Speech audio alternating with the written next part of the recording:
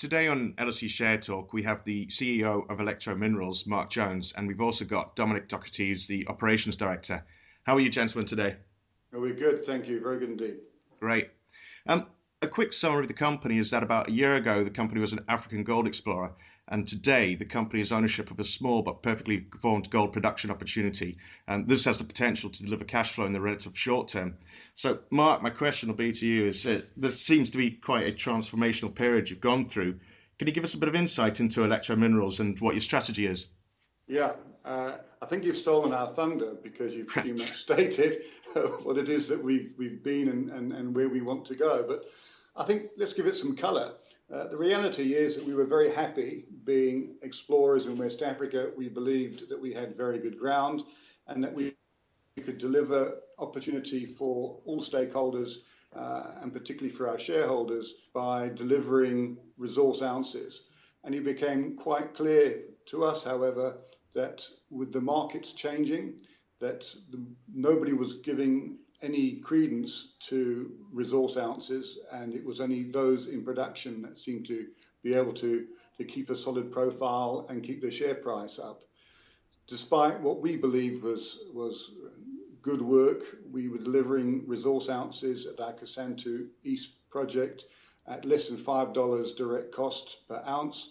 We just couldn't get the market alight. Our share price was dribbling down.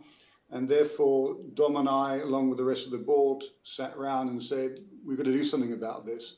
We've got to break out of this process of just being an explorer and find ways of bringing in our own cash on which we can then start delivering at all levels. And that's exactly what we did. So you're right in saying about a year ago, we started to share specifically, in fact, it was 18 months ago, specifically what our new intention was going to be. And that meant finding a solution for our West African gold and copper assets, as well as finding a new project to allow us to have comfort that we could get into production. And we announced that in December last year, or November, in fact. Okay, so it's a story of going from just being an explorer to now you're a producer, and you're obviously reducing the risk and bringing in income. That's your intention there.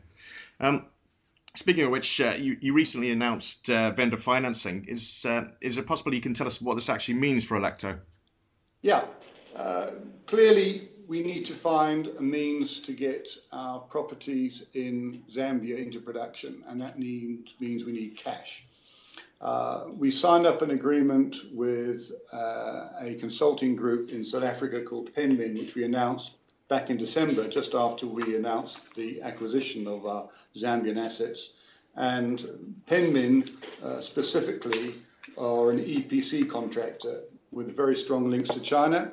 So we sat down with them, went through a number of ways that we believed we could bring in the necessary finance, and we selected a particular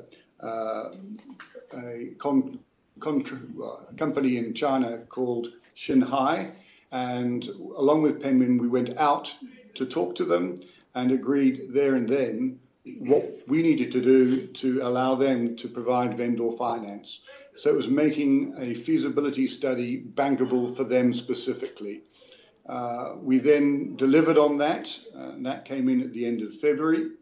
The resultant position, which we announced to the market, was Shanghai signed up a memorandum stating that they would be willing to work with us on providing vendor financing, and we're currently on that path. So in a nutshell, what we are is waiting, or where we are is waiting for the Chinese to complete on their promises to provide us with the necessary capital to get our Matala project in Zambia into production. Okay, and obviously gold's a bit of the flavour of the month. You've had Brexit recently, and where do you actually see with the gold price? How do you see this the company fitting within the market? Yeah, I mean, Brexit aside, we're gold bugs, and there's no point pretending we're not. We wouldn't be in this if we weren't, and we make sure we only talk to other gold bugs so we have mutually beneficial discussions. But if we felt uncomfortable about proving that gold had a future a year ago. It's less difficult now. Obviously, there was a significant jump, as one would expect, with the news of Brexit on Thursday, and Friday's gold price was a biggest high in 2 years, if I remember correctly. That's right. It's come off since then, but it's still over $1,300 unless something sneaky's happened while I've been talking to you. And our finance and our projections are all around a $1,200 gold price. And in fact, our IRR at that price is 67%. So if we redid the numbers at $1,300 gold price, we'd be looking even prettier. So gold is exactly where we need it to be, which is on the rise. With a following wind, we see the gold price slowly but creating very solid platform around this level and creeping up higher. And that's exactly what our financial partners are thinking. And that's one of the reasons why we're having such good conversations, albeit never at the speed that we would like it to be at.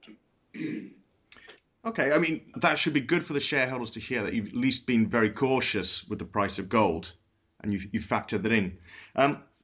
Dominic, you're there, so I'm going to ask you the question about the joint venture you had with Randsgold Resources. They obviously did quite well. I think they jumped up about 14% very recently with Brexit. Can you tell us a bit more about that joint venture? Absolutely, Rob. Well, obviously, we were delighted to see some winners on Friday after Brexit, and Randsgold was certainly one of them. Look, the JV with Randsgold for Alecto West project in Western Mali has been alive now for nearly 5 months. They have very experienced exploration teams that know that part of Western Mali extremely well. Obviously, they have the Lulu and Gunkoto mines, some 40 kilometres south of our Alecto West project. And they are currently focusing on the main transcurrent shear zone, which is one of the main geological features in Western Mali, running into Senegal. And they have the Massawa gold project on that fault zone. Their teams have been on the ground now for about 3 months. They've set up an exploration camp on the JV project. They've been sampling and mapping and doing all the sorts of things that Randsgold do very well. We are looking forward to getting an update from them as the field season in Mali closes over the next few weeks. And we look forward to sharing news from them. But certainly from our view, we're very happy to have such a strong and experienced partner. And certainly the indications that we are getting from the guys on the ground are all very positive. So we're hopeful that this will be a joint venture project that delivers. Great. Okay, so you got all that additional experience as well on board with you, which is always good to have. So, going forward, what exactly are the plans for Alecto? Dominic. Well, Rob, we're very much focused on delivering production in Southern Africa. That's the strategy. We also delivered a joint venture project 2 months ago for the development of our Karen project in West Africa, and that continues to deliver on our strategy to de-risk our projects in West Africa, to maintain exposure without expenditure, and we will continue to do that. We are in discussions to find a partner for our project in Burkina Faso. We will continue to support our partners in Mali, and we will be continuing to fast track as quickly as possible production in Zambia. Okay, would it be fair to say then that this is the model you're going to use with the other areas? Because obviously you're not just in one country in Africa, and you talk about other joint ventures. So this is a good model to base it on? Yeah, I think the key thing that I'd like people to understand about Alecto is that we've had a huge dollop of realism in recent times with seeing what makes companies succeed on AIM and what makes them seem to be losers, in the sense that there's just no interest in buying shares and creating a push with prices going up. We've got to be a producer.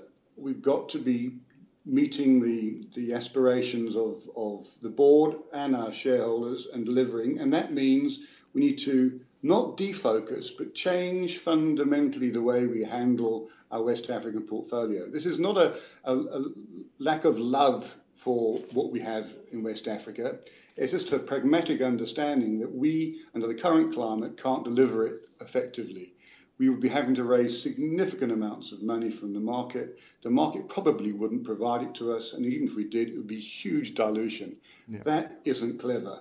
I wish it was different, but it's not, and we have to live in the world of the here and now. So our attempts to change this have been hopefully clearly understood, which is to change our operational focus out of West Africa into Southern Africa, into projects that can deliver cash in the short term.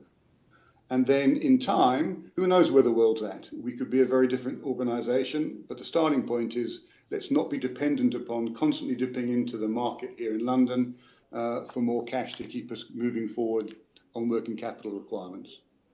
That's certainly quite a positive statement to make, certainly for shareholders. No one likes dilution, so looking to avoid having to do that is certainly something that most of them would like to hear.